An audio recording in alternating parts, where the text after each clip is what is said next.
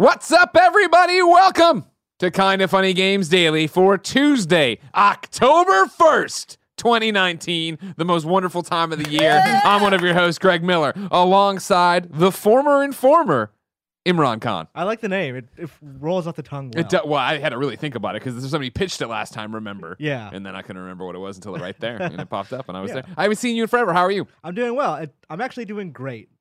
October is great. It is. I woke up feeling energized this morning. I'm feeling great today. Do you love Halloween? I have no particular feelings about Halloween. I don't dislike Halloween. I just never done much on it. You should do stuff with us. Okay. I think we're seeing Terminator, I believe, on Halloween night, and maybe throwing a Halloween party the day before or the day after. Kevin will have the details. Okay, I'm down for all of that. Okay, good. Okay, I do like watching horror movies with friends all October. Yeah. It's like, have you ever seen Axum? No. Axum is the most fucking terrible Halloween movie of all time. Okay. Or not Halloween particularly, but like just a horror movie. Yeah.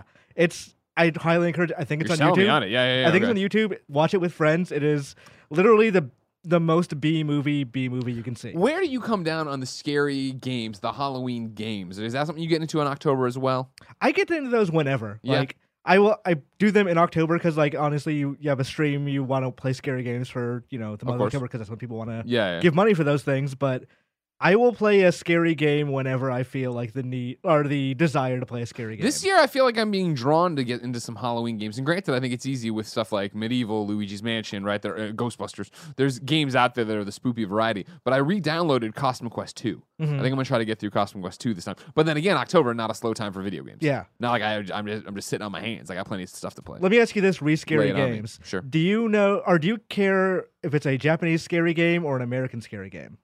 Or Western, I should say. I know what you mean. I don't know if I care. Usually I'm more drawn to Western gameplay styles, but if we're talking like Fatal Frame and stuff, right, from Japan, those are awesome games. I think I dig like the Japanese ghost style more than I can't think of many Western horror games that really appeal to me. But like just the Japanese horror, like the ghost that will come out of nowhere just in a frame and freak you out. That's the kind of thing I did. I see. I was going to, of course, recommend Murder Soul Suspect, which I have played Murder Soul Suspect. That game falls apart so hard in the last hour. Like it's the funniest fucking thing. But hey, it's the best work Travis Willingham ever did. I digress. Today we're talking about Sean Layden leaving PlayStation. We're talking about Gearbox and SAG responding to Troy Baker. And ladies and gentlemen, if that wasn't enough, PlayStation now is cutting its price in half. We'll cover it all because this is Kinda Funny Games Daily. Each and every weekday on a variety of platforms, we run you through the nerdy video game news you need to know about. If you like that, be part of the show. Patreon.com/kindafunnygames. You can give us your questions, comments, concerns, everything under the video game sun. Then tune in to watch us record it live on twitch.tv/kindafunnygames. If you're watching live, you have a special job. Go to kindafunny.com/you're wrong. Tell us what we screw up as we screw it up so we can set the record straight for everybody watching later on youtube.com/kindafunnygames, roosterteeth.com, podcast services around the globe. The printer not working with me today. It's being spoopy as well.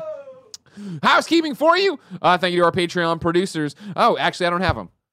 Joey Noel, sick. And if you didn't know, Joey Noel, also moving. The cog that keeps the entire machine of Kinda Funny running. Yep. So I'm aware that a lot of people wrote in on the subreddit today, where do I submit questions? There's no October link. We pulled them from September. Everything's going to be okay. However, there are October producers that I don't have anymore. Shit. I don't have those. So I'm going to say just Monday's ones, which were September's final ones. Patreon.com/ReRetroGame, Blackjack, and Mohammed. Chances are Mohammed and Blackjack are doing it again because they kind of are awesome and take care of us all the time. I want to know what else, another housekeeping thing for you. Sure, what's that? Related to Patreon.com/kindafunny or Patreon.com/kindafunnygames. At the Platinum tier, we have the Star Wars Kinda Funny shirt. I saw those. Those were great. If you support us at the Platinum tier this month, you will get that shirt, and it's dope. So, it is dope. Yeah. It says Star Wars and like the sirens are on our side. The sirens are on our end. Yeah, what we have to say all the time because you hear the sirens go through. Which happen just as it happens. That's how it is around here. Sometimes it's like we planned the chaos that happens. Today we're brought to you by Third Love and Quip, but I'll tell you about that later. For now, let's begin the show with what is and forever will be the Roper Report. Time for some news. I'm going to say 3.5 items on the Roper Report. A weird baker's dozen! Thank you, Barry. Number one, It shocked us while we were recording the Kind of Funny podcast live yesterday. Shawn Layden is leaving PlayStation. The news comes from a tweet and nowhere else. Tweeted yesterday, 9:30, that's September 30th, at 4:05 p.m., PlayStation tweeted, "It is with great emotion that we announce that Worldwide Studios chairman Shawn Layden will be departing SIE. His visionary leadership will be greatly missed. We wish him success in future endeavors and are deeply grateful for his years of service. Thanks for everything, Shawn." And that was it. That's it. That was the Worldwide Studios chairman leaving PlayStation. He's been there since 1998, I believe. Not in that role. He's only been in the role for about 4 years. Exactly. But he's been on his way up for quite some time. He's been doing a bunch of stuff with PlayStation. That's it. As of October 1st at 9:09 a.m., there's still no tweet from him. Mm-hmm. There is no official SIE press release. I tweeted about this yesterday. Sony loves nothing more than sending out press releases. Yeah. There's already a press release out about the PlayStation Now stuff we'll get to in a second. Nothing about the chairman of Worldwide Studios leaving the company. And it's not like he's not been on Twitter. I've been watching his likes. He's been liking stuff about this. He just hasn't said anything himself. Did you like my tweets? Did you see? He did not like your tweets. He liked a lot of what was it? The Girl Got Game, like that initiative. Oh, yeah. He's liking those tweets, and he's liking tweets that are like, "Oh, Shawn's going to be missed," and stuff like that. But he's not like saying anything about it. Which, when we get to the question, like, this is weird. You want to bring in the question right away? Go ahead. Let's do Ignacio Rojas writes in to patreon.com/kindoffunnygames, just like you can. It says, "How's it shaking?" Greg and Imran. With the weird handling of the news that Shawn Layden will be leaving PlayStation, what does this say of the company? I think I'm not the only one who believes PlayStation has changed in the last few years compared to the first years of this generation. It's starting to feel like 2006 all over again. Should we be worried that the mistakes of the PS3 launch will repeat themselves with the PS5? Anyways, as always, keep being awesome. The reason I wanted to get to this because it mentions the weird handling, and it is. We're gonna we'll answer the real question of it, but yeah. Yeah, it's so. I've been watching all this stuff for years and years, long before Me too, man. Like, this is completely abnormal for PlayStation. Mm-hmm. And like when they put out that tweet, then Sony Japan put out a separate release that I had, like, IGN had some people who speak Japanese. They looked at that. Like, other people have looked at it too and translated it, and it uses the word, or the equivalent of the word, retired. And nothing else uses that. No English. So that word is key, because if he's retiring Worldwide Studios, that makes some sense. I don't think he's retiring at all. Yeah. That's the thing about this, is that it's so weird. I know I've had conversations with people that are pointing to like how we've already seen this power struggle, right, with Jim Ryan coming in and Kodera going I've heard out. that too. Yeah. Because when Kodera left, it was super weird too, because he'd only been at the role for about 12 months. Exactly, yeah, which is highly unlikely. Yeah, and then he didn't leave. He exchanged roles with Jim Ryan. So he took a demotion while Jim Ryan got promoted. And then, in the last couple of years, House has left, Trenton has left. Trenton left to give Layden his job, essentially. But But it has been a very strange thing, especially on the cusp, literally months away from a new console being revealed. That the head of Worldwide Studios goes, "All right, I'm out." And that's what's weird about it. And what I was talking about yesterday in my tweets about it, right? It's weird that it's just a tweet. There's no press release. There's no official messaging from him. They don't at him in it. This isn't how PlayStation does business, which to me makes it feel like Shawn Layden yesterday was in a room with somebody, and I don't know what happened, but when he left that room, he's like, "I'm out. I'm leaving. I'm done." Yeah. And granted, maybe you're on the fence for a while. Maybe that's been... I hypothesized on Twitter, right? Maybe it was... I know in the old days, I'm not sure how it is anymore, but in the old days, I remember when somebody was like, "I'm going to go to GameSpot," and they worked at IGN. IGN was like, "Cool. Thank you for your service. We don't need 2 weeks notice. You have to leave now because it's a competitor." Right. So yesterday on Twitter, I was like, maybe he's going to a Google Stadia. Maybe he came in and gave us 2 weeks notice, and they're like, "Get the fuck out now." No. Yeah. Stadia would be my best guess, honestly. Yeah. But also he's head of Worldwide Studios. You kind of give that more respect than you would, an engineer down. Totally.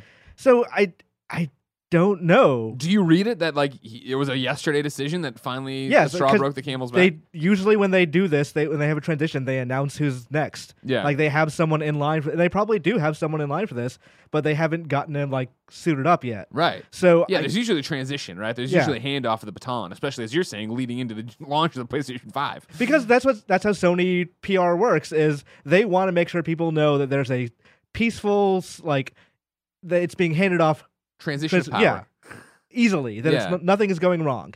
But in this case, this feels panicky in a weird way. And I kind of want, I'm guessing we've both heard that Jim Ryan and Shawn Layden have had different ideas of where the PlayStation brand should go in the last 10 years, starting with when Jim Ryan was at Sony Europe and he was shepherding the PS3. And Layton has been pretty open about how the fact that, like, yeah, we fucked up with the PS3 bad. Yeah. That was our moment of hubris. And Ryan has always looked at it like, you guys may have fucked up, but I made it work in Europe. Yeah. So I wonder if, like, Ryan, who is a very, like, services kind of guy, he's not big on, like, spending billions and billions of dollars on single-player games when, they could be making that money on, like, games as a service as well.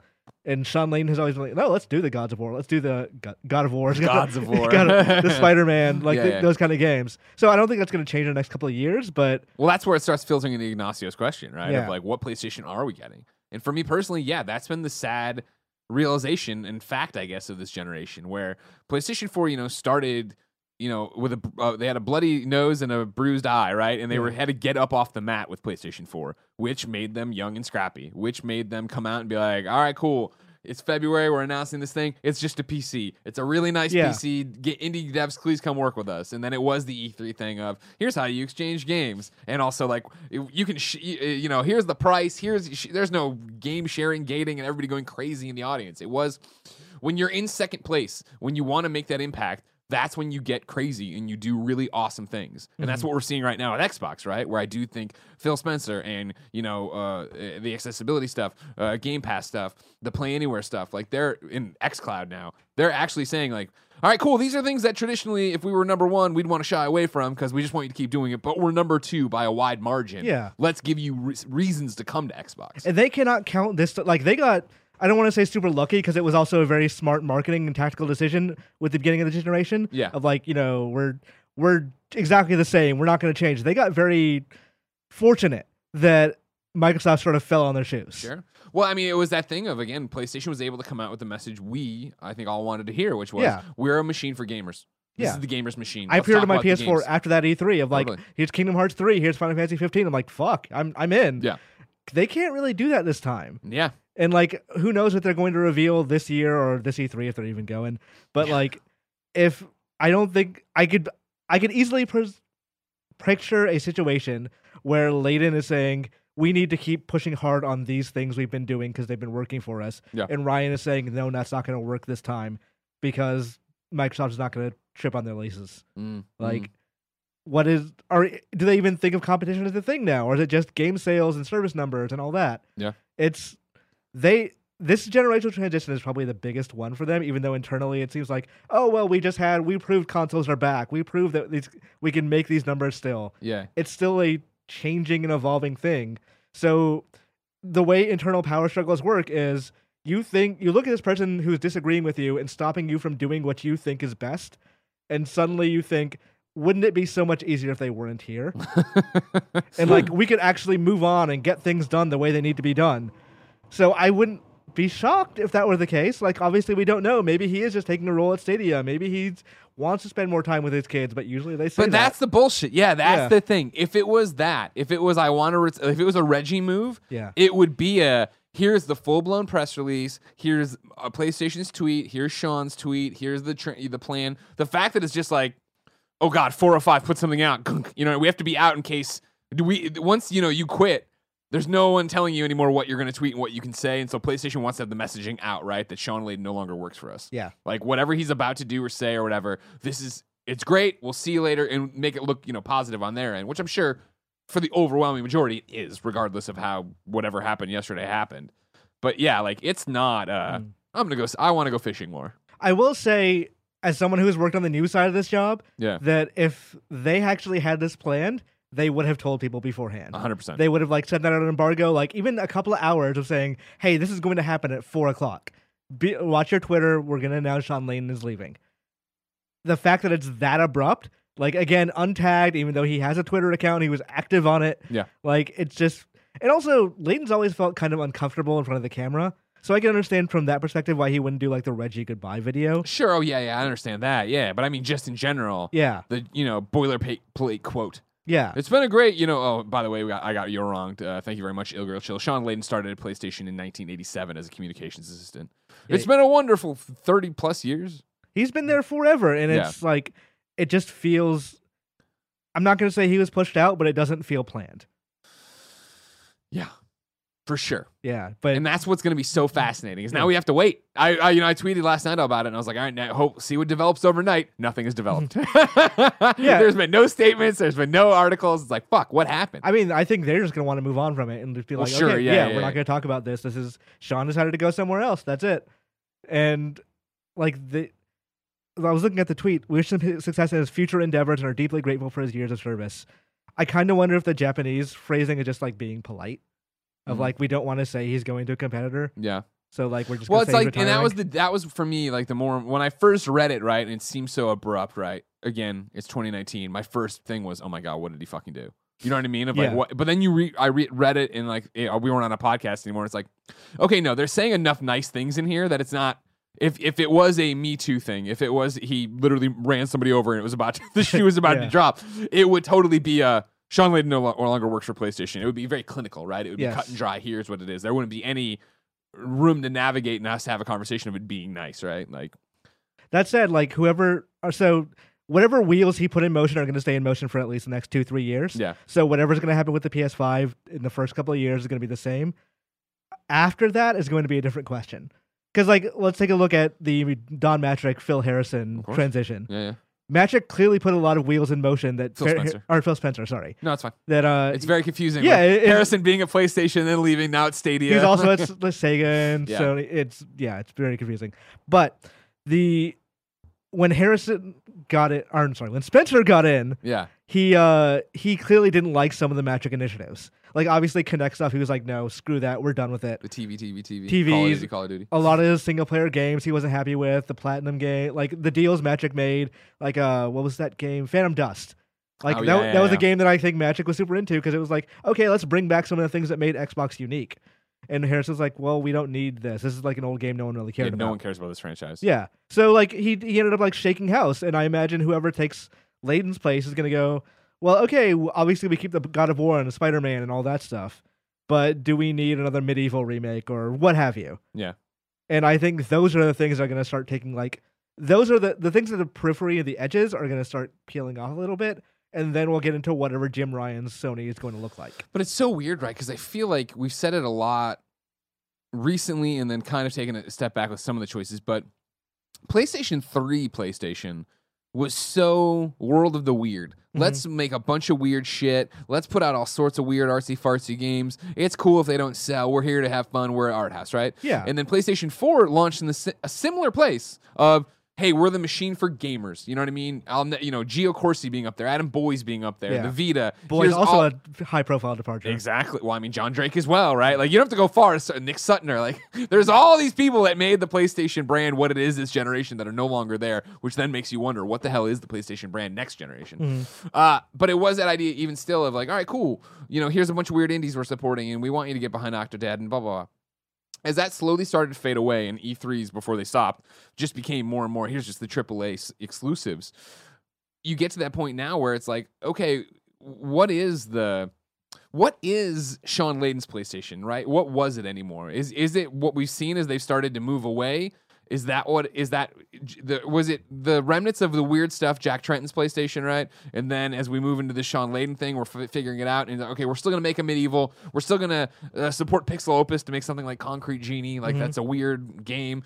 And then if we move towards this Jim Ryan mentality, is it just going to be that, all right, cool, we just have the worldwide studios making first-party titles. That's it. That's all we're doing. We're making big AAA games. The rest have to get away. I mean, possibly, like... it's one of those questions that we're not going to know until we see the results of it and can start piecing together like, oh, this must have been where this transition happened. And it's especially difficult because, honestly, Layden had to sell a lot of Jack Ryan's terrible ideas of like... Jim Ryan. God, Jack Ryan's a covert op. There's so many very similar names that like apply to other names. Sure, I know. But Ryan was very famously against crossplay. And, we had to protect the kids. Yeah, someone had to think of the children, Barrett. And then you had Layden out there, like, I think it was a Game Informer interview where Layden was saying things that were about crossplay that are just, like, explicitly not true. And people were calling him on it. I don't think he wanted to be out there saying these things. I think there were strings above him and policies above him that he was beholden to. Of course. So I'm sure he was frustrated to that extent. But let me ask you this, because Layden's big initiative in the last couple of years was Sony not Sony Pictures, PlayStation. You're right. Yeah. I forgot about this. Fuck, he's like co-board director or whatever the hell the title. He of wanted to be like the Kevin Feige of Sony. They still have universe. Kizilbash over there, though, right? Yeah, which I think Kizilbash is also a good option for taking over Layden's job. Him and Yoshida would be the first guesses on my tongue, but I wonder if the kind of failure of Sony Pictures or whatever the PlayStation Pictures. Yeah, I'm trying to. It's a Polygon 2019 May 20th. Yeah. Sony announces PlayStation Productions. Sony Interactive's new PlayStation Productions. I wonder if the failure to get that off the ground was either frustrating him or frustrating the people above him. Hey, they got Uncharted now, right? Isn't that part? It's under the umbrella now. They quote unquote have Uncharted. We'll see how long that lasts. PlayStation production is being led by Assad Kizilbash, an 11-year veteran of Sony's PlayStation marketing group, and overseen by Sean Layden, chairman of SIE Worldwide Studios. I wonder if maybe like people above him were caught like holding the strings on that too tightly, or maybe he was like having trouble with it, and people above him weren't happy about it, or maybe it's just not involved at all. Maybe it's again, this could be as simple as he just wanted to go. He got a job at Stadia. He got a job at Microsoft. Who knows? Like, he wants to go. Even if it is that, even if it is, he got another job, and it is the best case scenario. Hey, here's my letter of resignation. I'll give you the 2 months or 2 weeks. And they're like, no, you got to go now. Okay, bye, guys. You know what I mean? I still think then it would play differently to me. I just feel like if that was it, because it would be the tweet. He tweets. There'd be a tweet of like, thank you for the 30+ years at PlayStation. I can't wait to see you guys to see what I do next, kind of thing. Mm-hmm. And the fact that he isn't, and everybody's like eating themselves trying to figure out what's going on, I think is like the best case scenario for when you end badly, when you have a bad breakup and you walk away and you're like, you know what? I'm not going to throw you a life preserver. I'm not going to throw you this life vest. As someone that recently had a bad breakup, that's the feeling of like watching Twitter and just being like, I'm just going to see what people say and like their tweets. Yeah. I don't want it. Granted, I'm a loudmouth, so I got into it anyway. But like, I can definitely see people who are more mature than me just going like, I'm not going to say anything. I just like, this happened. This is like painful. I just want to embrace the positivity and just move on. Yeah. But again, until he shows up somewhere else, like if we see Sean Layden at GDC just walking around in a Stadia t-shirt. In his nice scarf. Yeah. He always has dope scarf. He had like this really super nice blue and white one last time. I was like, I really want that. Yeah. Well, now maybe, PlayStation Colors, he'll sell it to you on the cheap. The 0.5 I put on this story is a different one. The head of PlayStation Japan / Asia has retired at 60 as well. Atsushi Morita got announced retiring. This one seems like a more normal one. In terms of like, this is how it generally goes. Like, here's an announcement. It seems like everything's okay. Yeah. The chief financial officer of SIE is set to replace Morita as corporate director. Oh, look at that. No successor to the role of Japan Asia president has been confirmed as of yet. But also, Sony Japan has been so de-emphasized in the like. Totally. Technically, Sony has run out of there, but PlayStation has run out of America. So I wanted to put it out there, just a heads up. I know people were definitely looking at that as like, the sky really is falling. I'm like, that one feels planned. That one feels like, okay, normal. This 60-year-old guy's retiring. Okay. Yeah. Sean Layden just a tweet from PlayStation be like, we're gone. He's gone. Bye. Which is not always going to like a terrible, like I said, these wheels were in motion for a long time. And like, let's take Nintendo for an example. Like, obviously Iwata had a very untimely passing, but the Switch is kind of what he concepted out at one point. Like, he gave the green light for all those things, even though there are people who like did the actual designing and engineer work and put the big games on there. Yeah. Like, those wheels started when he was still president. So it's 2019 now, and we're finally starting to, not finally, but we're getting out of the Iwata era these days. Right, yeah. I think it's going to take quite a while for us to, if you still like PS4 right now, you are still going to like them in 2 to 3 years. Yeah. After that, I do also wonder, like, what does this mean for, because from what I've heard, Layden was one of the people who didn't like the stage shows. Because he just didn't like the idea of going out there on stage and being like, we're spending millions of dollars to like, just introduce a thing that we could just roll on trailers. Interesting. So maybe State of Play was his idea. I don't know if it was his idea specifically, but he was for it. Yeah, he liked the idea of not spending all your marketing money on being at a press conference. So maybe those come back. Maybe Sony goes big again. We'll see. I think we'll see by February what their heading is. We'll see. Yeah. Nanobiologist points out in kindoffunny.com/you're wrong that some people who leave companies for others have NDAs in their contracts where they can't say anything after leaving for a couple of weeks. Could be the case here. Yeah. Good point. Hadn't brought up that wrinkle. That could be it for sure. In that case, I would still question the lack of a press release. But Sean Layden, this is you're wrong. We're getting updates on Sean Layden's tweets now. That Sean Layden tweeted at Pixelopus, the Concrete Genie people, a heart. So he is still on Twitter. We knew he was still on Twitter. Don't worry about that. It was just. We know nothing has happened to Sean Layden. It just his boat crashed overnight. More importantly, I'd like to throw the one and only Shuhei Yoshida in the running for this job. Right? Yeah, get him out there. Come on. He makes a lot of sense. President of Sony Worldwide Studios. Then they brought in this chairman over him. I didn't like it one bit. Yeah, I held my tongue for years, Imran, but I'm done holding it. I mean, that was definitely a weird thing where they were essentially demoting him. Mm-hmm. But he seems like he fits for Worldwide Studios' head right now. Yeah, 100%. That's why he was so happy to be popping that champagne with Kojima. that felt like a weird picture to have like that day. Yeah. Well, it was the day before, but yeah, it all happens in the end. Maybe he was double smiles for that. Maybe they didn't tell him at all and like, this is happening. Oh, well. Yeah, whatever. I'm going to hear Death Stranding's here and the baby talks me through the controller. This is great. We have an update. As number 2 on the Roper Report, both SAG and Gearbox have put out statements about Troy Baker's statement that he wasn't in Borderlands 3 because Gearbox didn't want to go union. Stop! This is Cecilia at Kotaku. I think after this, it's done. I think after this, there won't be anything more to say. Like 5 you say that now. I do say that now. The SAG AFTRA statement reads like this. We applaud any member who stands up for workplace fairness and the integrity of their creative work. It is a courageous decision to act in the best interests of one's fellow SAG AFTRA members, and this honors all working people. The misguided decision by Gearbox to deny their performers the opportunity to have fair union wages, a safe workplace, and the possibility of health care coverage for their families is unfortunate. We attempted to sign Gearbox to a union agreement. They refused and disengaged from those talks. We look forward to hearing from We look forward to hearing from any Gearbox performer who is interested in the many protections a union agreement offers actors. I guess I always assume you guys listen to every show. If you're dropping in today, it's because of Sean. Heads up, yeah. You remember how Troy Baker was Reese in Tales from the Borderlands. He was not Reese in Borderlands 3. There was a kerfluffle online where Randy Pitchford's like, Troy said no. Troy's like, I didn't say no. Randy's like, I heard that he said no. And Troy's like, you should check your fucking facts. And then there's a long silence. And then yesterday there was a statement in an interview with Troy in VG 24/7 where Troy was basically like, they wouldn't go union, so I didn't do the job. Yeah. Then there's a long discussion on Kind of Funny Games Daily. Like, wait, Ashley's union. All these other people are union. Why are they working on the game and not Troy? To which we'll have a statement in a second. But that's SAG's statement on this. Here's Gearbox's response to Kotaku as well.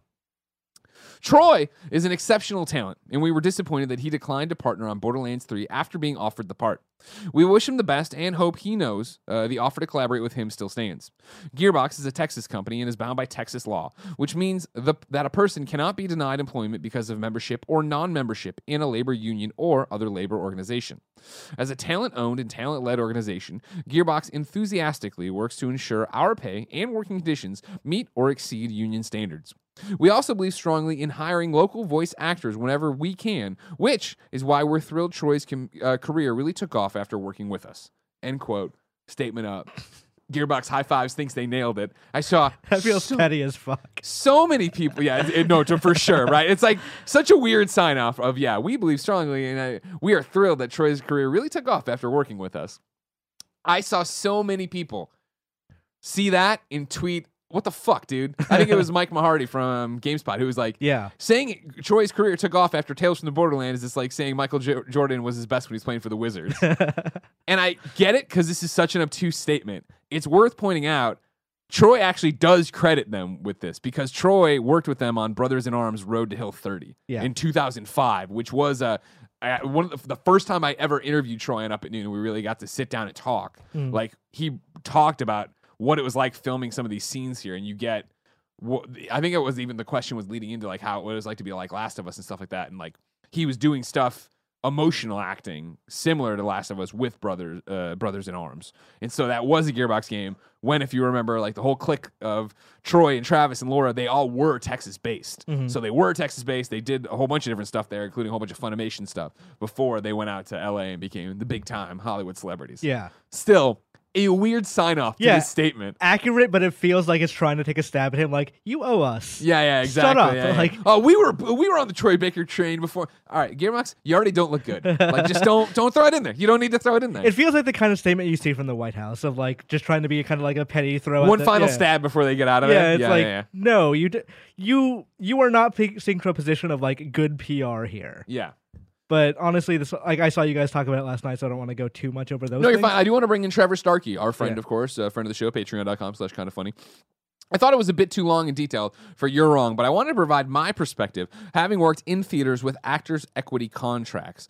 On the whole, why Ashley worked out, but not Troy for Borderlands discussion. There's a lot here. I edited a lot of it down to these parts that I thought were very interesting. I would guess that Gearbox likely offered Ashley one of those special SAG-AFTRA guest contracts, as well as similar contracts to presumed union members Chris Hardwick, Ice-T, and Penn and Teller. They were even more likely to do so for Ashley, viewing her and Anthony Birch as part of the Gearbox family from their time working on Borderlands 2. The work of these performers on the project would then be with the blessing of SAG-AFTRA, but it would also have made the union reps wary of how much union talent worked on the project, and they would want to move in the direction of the whole project being a union project. Better pay and benefits across actors involved, more potential union members, etc., etc. When you combine this with Troy's comments, quote, they wouldn't go union and I can't do a non-union gig, with the fact that they ultimately used Ray Chase in the role, a SAG-AFTRA union member, probably best known as Noctis from Final Fantasy XV, my theory would be that it came down to the fact that the whole project wasn't a union gig, even if Gearbox had been willing to offer Troy a special union contract, which they presumably did for Chase and everybody we just talked about. It's still all very hypothetical, as only those involved with the negotiations know the truth, but I thought this might provide a bit more context/analysis on the matter if you were all interested in continuing the conversation. That is interesting with that light, because our whole thing for a while, even yesterday, was like, wait, is Ashley SAG? Yes, she's SAG. Okay, great. I didn't realize that this Chase guy was Noctis and that he was the one who replaced Troy as Reese in the game. So you're using a bunch of SAG members in there, which there are different options, which then now goes back to what Trevor points out with this Troy quote, they wouldn't go union and I can't do a non-union gig. Mm-hmm. I wonder if Troy Baker, as we always say, right, like if you have a platform, use it. If Troy Baker is now to that point where he's like, line in the same, like I'm only going to do something if it's union so that you benefit all my people, which would then go even further with SAG's quote that we had earlier. Yeah, which also is a question of like, why isn't the game union? Like, can they can afford it? Like, that game is sold like 5 million in 5 days. So we're way beyond that now. Yeah. Like, why can't they just do that? Like, also, I'm of two minds of this. Like, on one hand, it would have been great to have Troy Baker in that role. On the other hand, the role kind of sucks. Like, the Reese in Borderlands 3 isn't good. They boiled down a very complex character from Tales of the Borderlands and turned him into a mustache joke. If you didn't play Tales from the Borderlands, which shame on you, you should play Tales from the Borderlands. Best Telltale game for sure. Yeah, Reese is awesome in it, and obviously he's the character you play or whatever. You're making decisions, feeling him out, fleshing out. But yeah, like his whole storyline in this is like, do you like my mustache? Yeah, and I hate Maliwan. Yeah, like all right, and it's one of those. I wonder, you talk about they have the money for it, right?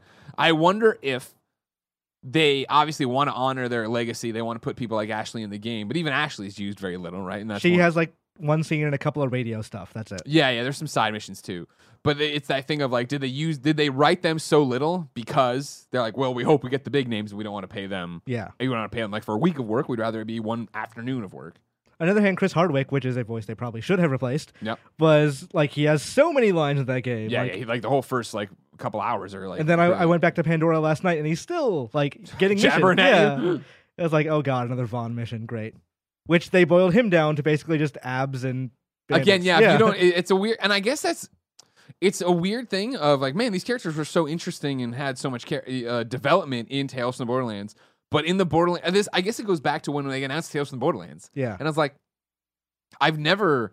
why would I want... Telltale's a story game. The Borderlands games aren't story, right? Mm-hmm. And then playing it, you're like, oh man, this is a great story. But then when I'm back in the Borderlands game and I just want to run around and shoot shit, do I actually want to sit there and listen and, I think I was talking on Twitter like, a couple of weeks ago, like, Tales from the Borderlands makes Borderlands 3 a little worse. Because it shows you can do very cool, interesting things with the characters in that world. Yeah. It's just they didn't. Now, here's my question for you, because obviously I'm right there with you. Tales from the Borderlands, obviously this pinnacle. Do you want that from Borderlands 3? I think if they put it like so, there's already so much writing and dialogue in that game. Yeah. It would not have hurt for it to be good. Okay, so have you done the Killalok quest? Like that was the guy on Meridian that like was former Mad Moxie boyfriend. Oh yeah. Where I have to, the game show. Yeah, exactly. I'm doing it for Mad Moxie to get there to have sex with him to then kill him. Yeah, he just does not shut up that entire quest. Right, and it's all just really fucking terrible sex jokes. The entire time. you could have done that quest well. Like, you could have written that quest well, and it would have been a better quest. But like, I had a friend that did it before, and like that friend she's in our group as well. Yeah, and she was saying like, okay, this quest sucks so much because this guy just does not stop talking. Sure. And I'm like, okay, it can't be that bad. But no, he just does not shut up the entire time. Yeah. So if you're gonna have that much writing in the game, it would have been great if you had writers that could back that up. I see what you're saying. Yeah, But here's my thing: aren't you going to talk over it? Like, and don't get me wrong, this isn't an out. I'm not giving it an out at all. But it's that idea of like, hey, he's got to be annoying, so he's have him because we want to point out that he's a dirtbag. We want you to kill him, do all these different things, right? Like, I don't.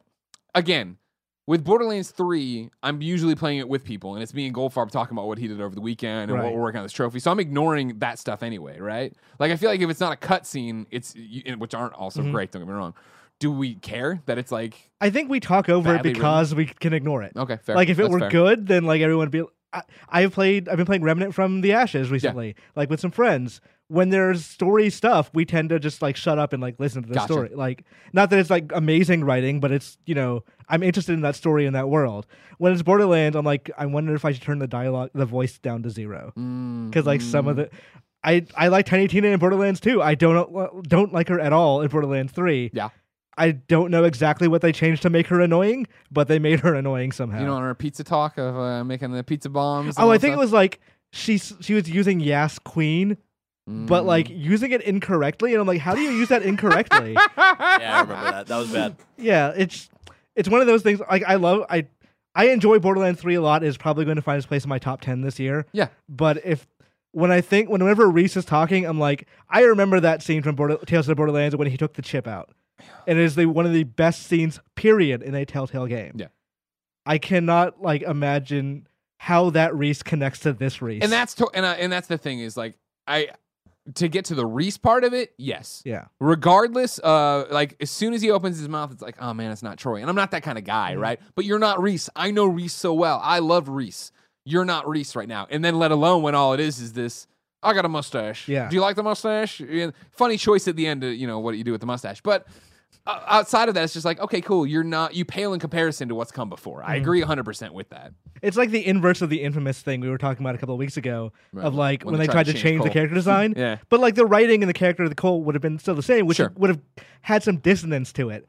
They kind of do the opposite thing with Reese of like, okay, well the writing's different, but the character is still the same, so they want me to think this is Reese, but in my head, this is not the same character that I went through those 12 hours of the story with. And that's a great point, too, especially using the Infamous example, right? Because they did change voice actors in Infamous 1 to 2. Yeah. But in 2, Eric Layden came in and he owned it. And he did feel like Cole, right? And he paid homage to that, and it was a direct connection to everything we'd gone through, in Infamous 1, right? Yeah. So, like, if Troy Baker not voicing it is not it doesn't.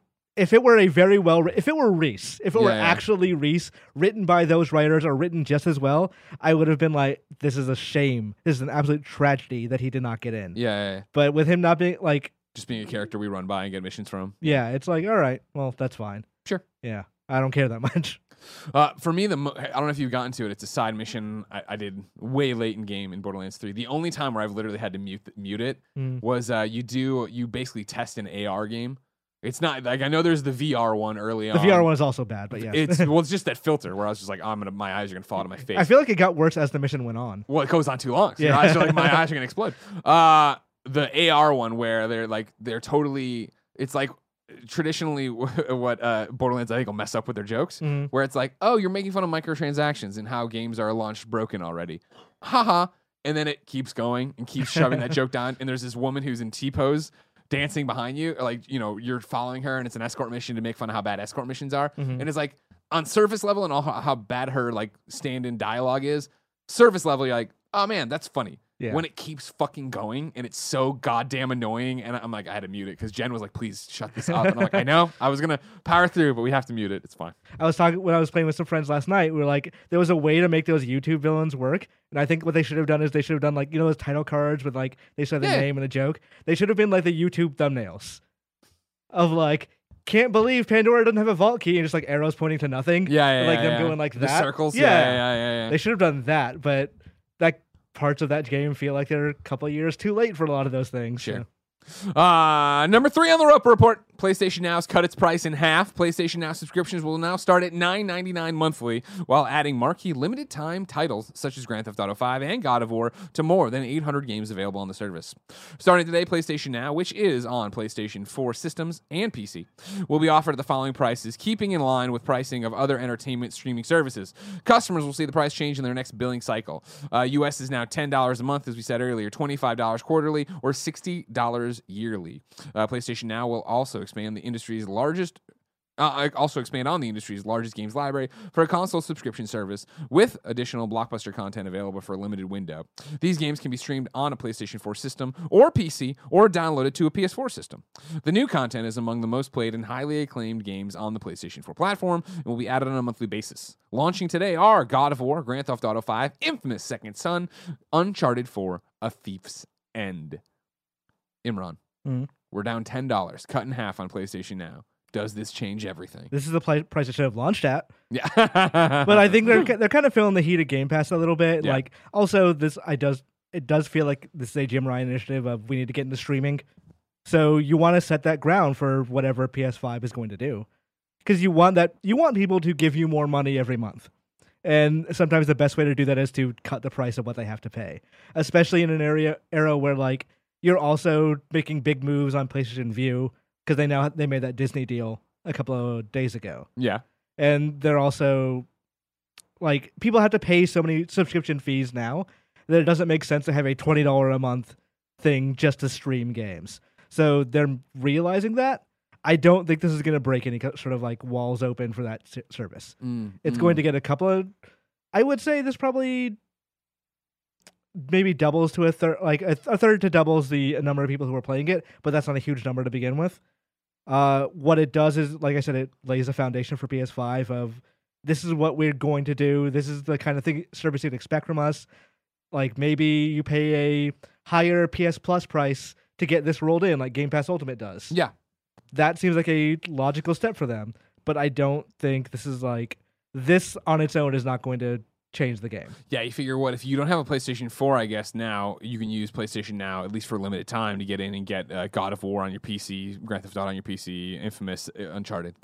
Grand Theft Auto is a bad example. Mm-hmm. But the other, you know what I mean, those three Sony first party games, if you're just an Xbox PC person, jump in and use them, yeah, but is that enough to actually move the needle? Is it just future proofing? Ryan T from Tennessee writes into patreon.com/kindoffunnygames and says, "Hey KFGDD." Well, hey, KFGD, just one D. With the new price drop for PlayStation Now and the addition of some of the first-party games, God of War and Uncharted 4 to PlayStation Now, and the announcement that October's PlayStation Plus includes MLB The Show and The Last of Us, do you think this is closer to Sony testing the waters for a more Game Pass-like approach to first parties on Plus and Now? Or do you think that this was a way to get more value into these services without having to make deals with third parties? I think they see why Game Pass is successful, and I think they're kind of scared. Not scared of what Microsoft is going to do, but scared of the way that changes the market. Because, like, Gears 5 is a very good example of we don't understand how that's benefiting Microsoft because they have the internal numbers on it. So we don't know what their budget is and what line crosses the other line.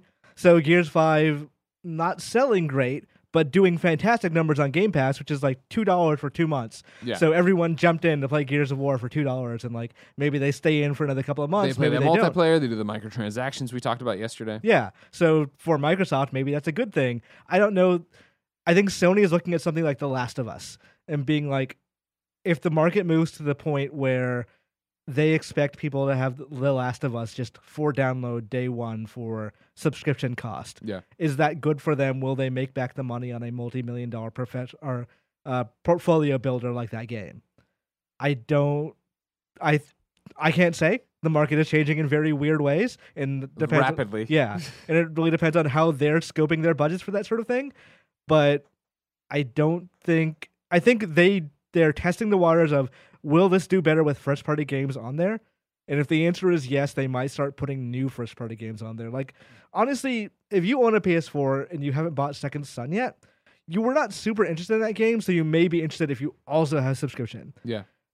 But if you start putting new games on the service as well, people will start subscribing for those new games.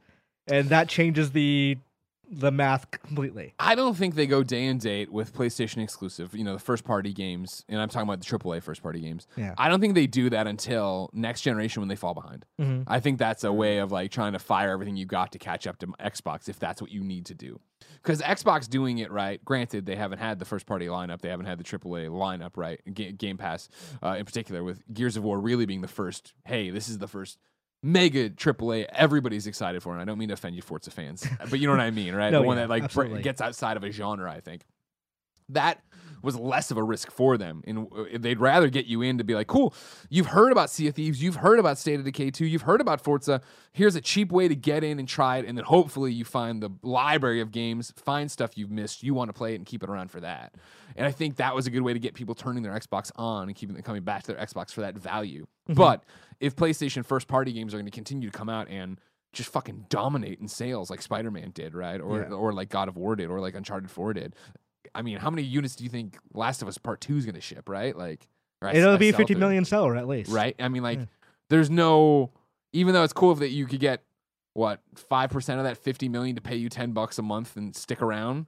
That, I mean, theoretically and statistically probably would happen, but why gamble it when you can make that money at a brick and mortar or a digital sales firm? It definitely also changes the calculus of how you release those games, because like Last of Us 2 won't have multiplayer at launch. Yeah. It would need to have multiplayer at launch if you wanted to have that kind of release. Yeah. Because like you want to keep people playing repeatedly and you want to have them feed into an ecosystem with like small microtransactions and things like that. Well, I mean, I downloaded Remastered 2 nights ago, right, to get ready, because eventually I'm going to have time, wink, wink, before Last of Us 2 to play it. And it was that same thing of like, it's like 25 plus pieces of DLC. I'm like, what the fuck? And I'm like, oh, right. The multiplayer, all the cosmetics they made for that game. Like, all right, there they are. Like, there you go.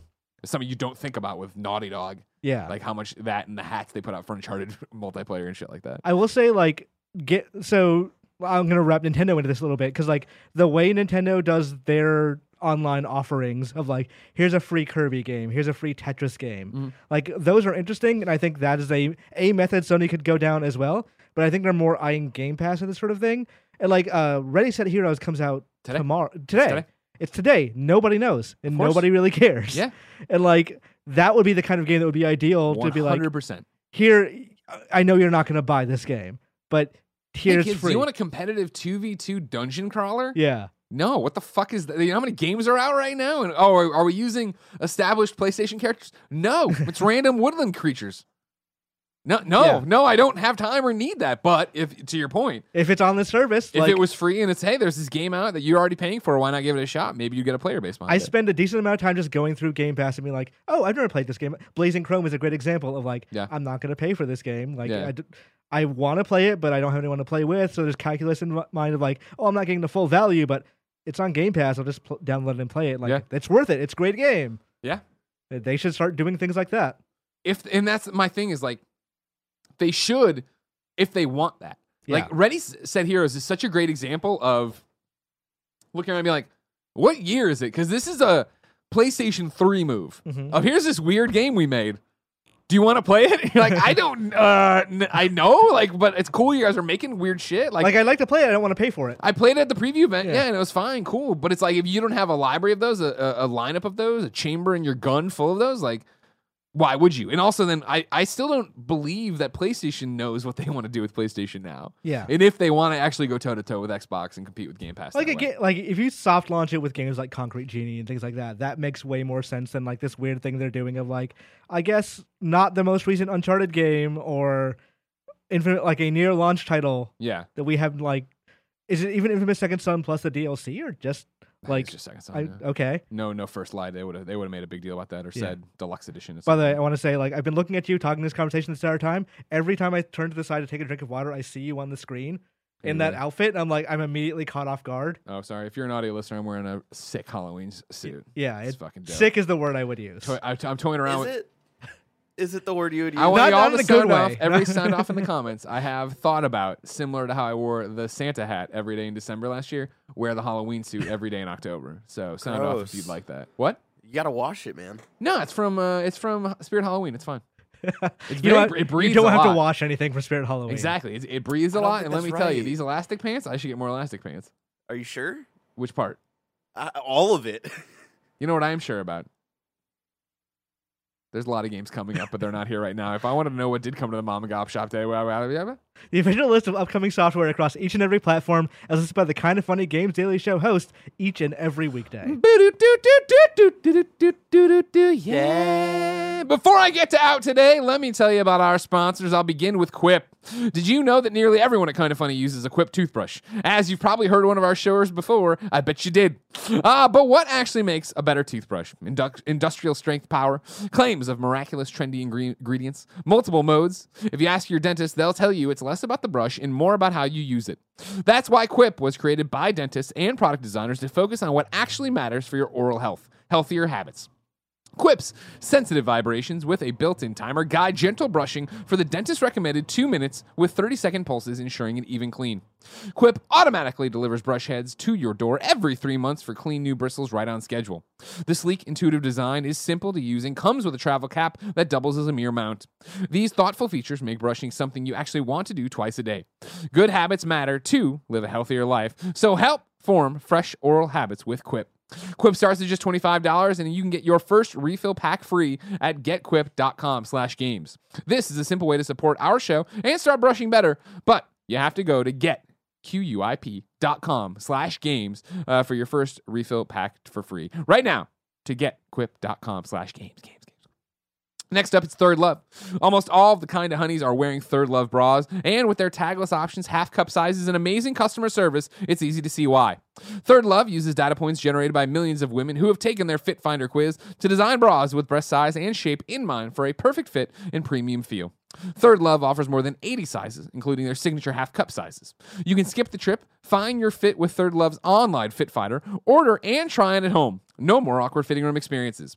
Every customer has 60 days to wear it, wash it, and put it to the test. And if you don't love it, return it, and Third Love will wash it and donate it to a woman in need. Third Love's team of expert fit stylists are dedicated to helping you find your perfect fit. They're available every day via text, chat, and phone. Returns and exchanges are free and easy as well. Third Love knows there's a perfect bra for everyone, so right now they're offering my listeners 15% off your first order. Go to thirdlove.com/games now to find your perfect fitting bra and get 15% off your first purchase. That's thirdlove.com/games for 15% off today. Out today, Imran. Mobile Suit Gundam Battle Operation 2 is on PlayStation 4. I assume Andy is calling in sick to play it. Destiny 2 Shadowkeep is launched on PlayStation 4, Xbox One, and PC. Are you going to play this one? Maybe. I downloaded it last night. Like, do I want to do this again? Because, like, Borderlands, I've had so much fun shooting things with my friends. I'm like, is it time to go back here? Is it time to go back to Destiny? It's been, like, what, 2 years? Yeah. That's a long time. I think I played, what was that big one they did last year?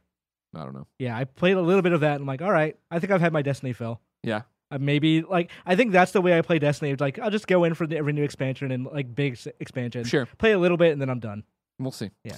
A girl who chants love at the bound of this world is on PlayStation 4, Switch, and PC. Ready, Set, Heroes is on PlayStation 4. 80 Days is on Switch. Sniper Elite 3 Ultimate Edition is on Switch. Lantarium is on Switch. Super Crate Box is on Switch. Hunting on Myths is on PC. Particle Wars is on PC. What the Golf is on the Epic Game Store today. Neverwinter Uprising is on Xbox One and PS4. Call of Duty Mobile is now available in all countries and regions where Google Play and App Store are supported, with the exception of mainland China, Vietnam, and Belgium. Sorry to all those people listening to us from there. What, you want to see the trailer for this? For You Know? This is a girl who chants love at the bounds of this world. Barrett's going to show you the trailer. PUBG Corporation has released its latest update to live console servers. All right, I'm already feeling uncomfortable about this. Yeah, this is... Update for what? Because that woman is like an astral. She was naked and astral? Yeah. A girl who chants love. Oh, that's just still the title. I like how you're like, I feel uncomfortable. You're going to let it play. It's on PlayStation. A strange gift left by your father sparks an adventure. If this isn't on Vita, man, you're missing out on visual novel fans everywhere. You want to know what his research focused on? Travel through time to solve... Whoa! Okay, alrighty. So this is definitely a Vita game, whether or not it's on Vita. You can click off, but let it keep playing. I want to see how this develops. All right? What is the secret of the sword cape? What? Not the sword cape, just sword cape, sorry, proper noun. You know so maybe it's a cape, or maybe like it's a cape? What is? Is this what Corey is after?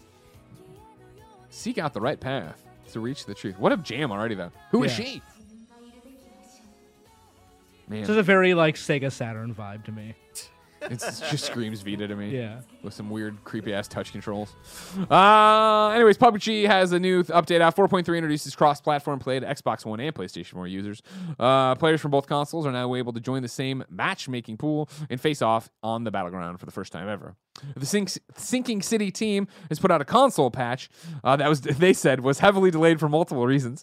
To try to make up for the delay, they've added additional enhancements to the game, plus free DLC outfits. The same enhancements and DLC will come to PC very soon. And then Borderlands announced its 10th anniversary celebration in 10 years ago. Borderlands 1 came out.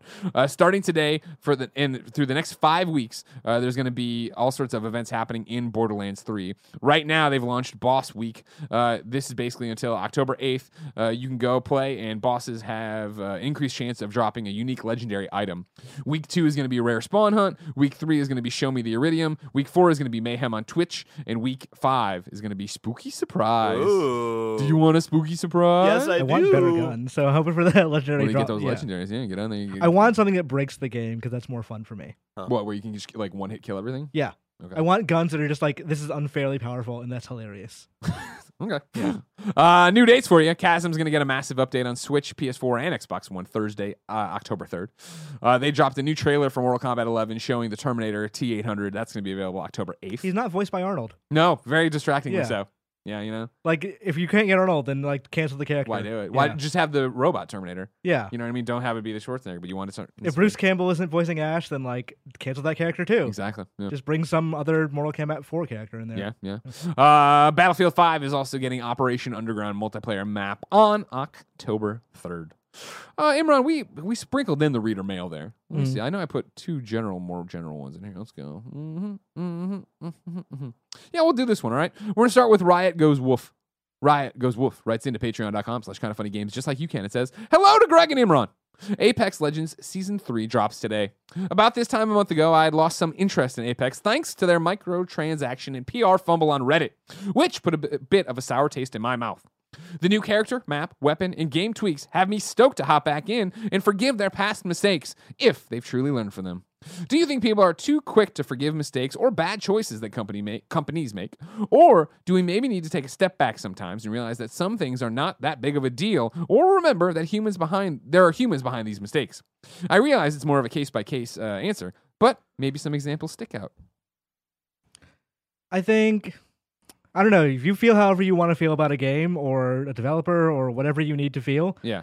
But if you want to forgive something, then forgive it. If you don't, if it like does bother you the way something works, like there are games where I'm probably not going to play a sequel because I didn't like the first one. That doesn't mean I'm holding it against them.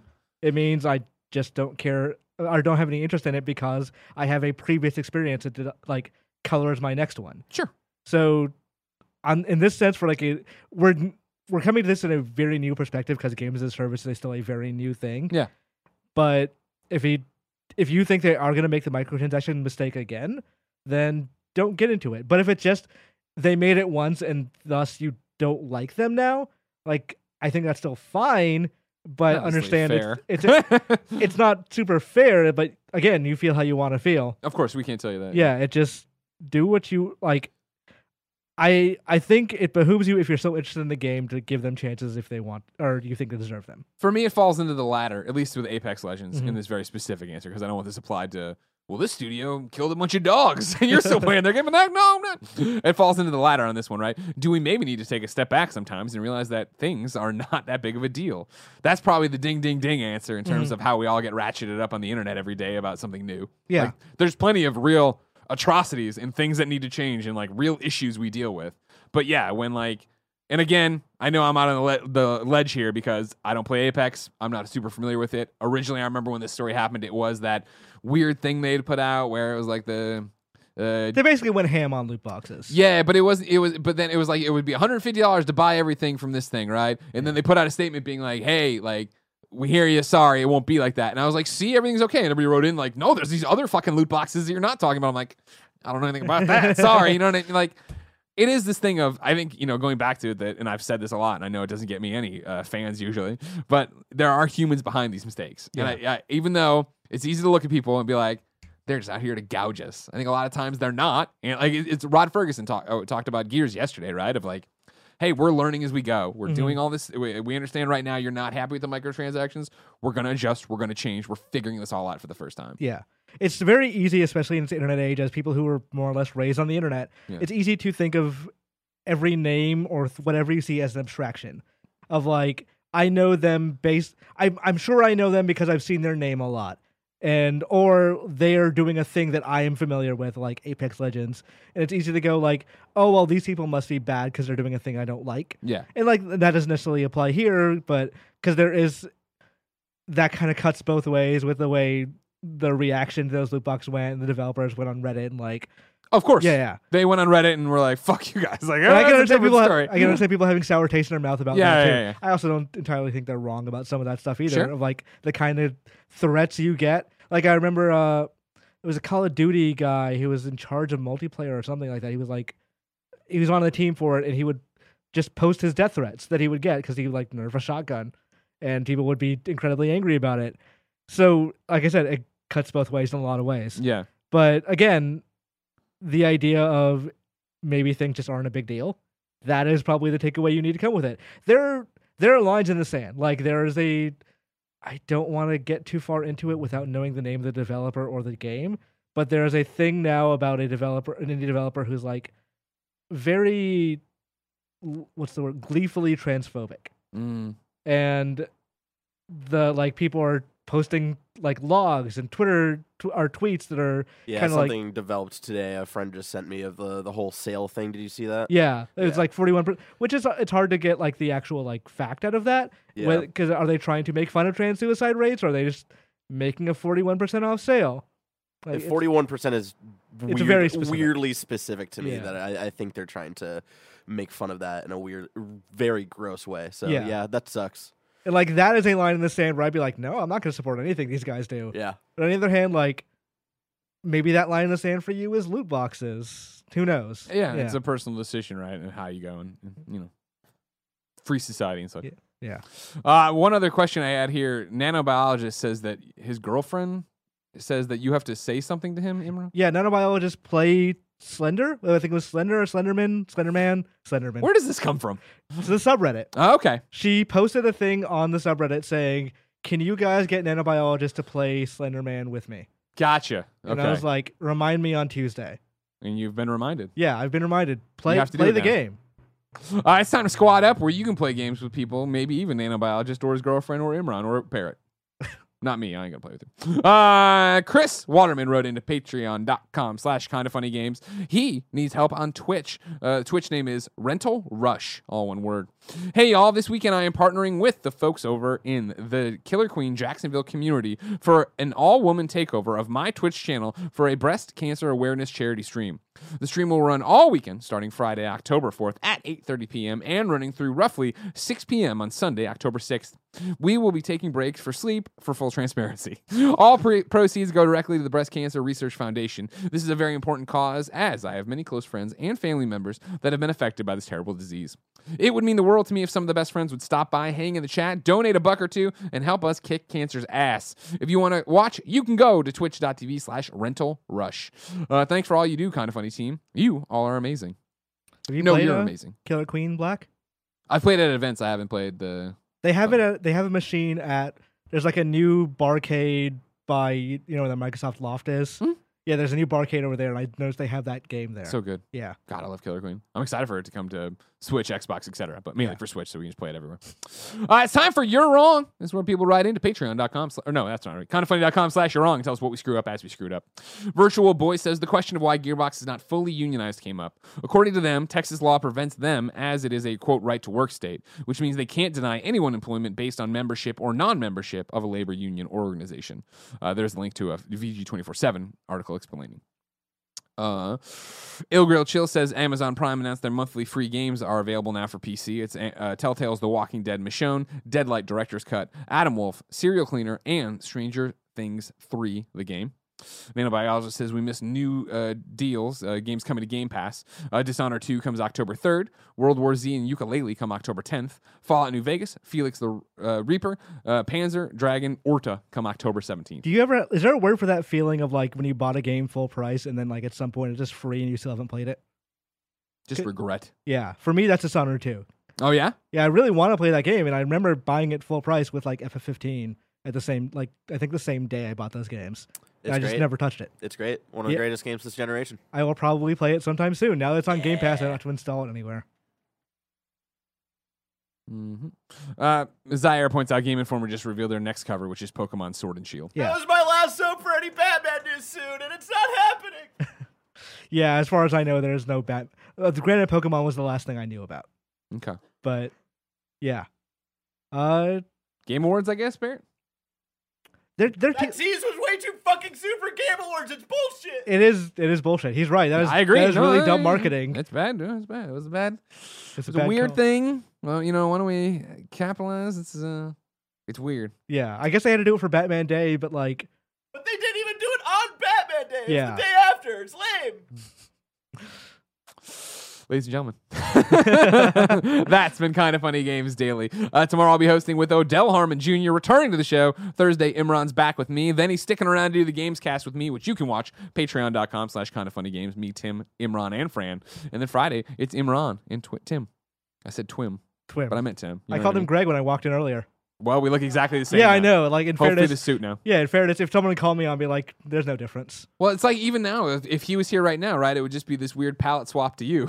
Well, they create a character, they're just like different skin color. Done. There you go. Barrett, never get glasses like us. Okay, we can't have it all look like this. We need to get Winter to grow a beard and Fran to get glasses. Ladies and gentlemen, this has been Kind of Funny Games Daily. We're sorry we all kind of look alike.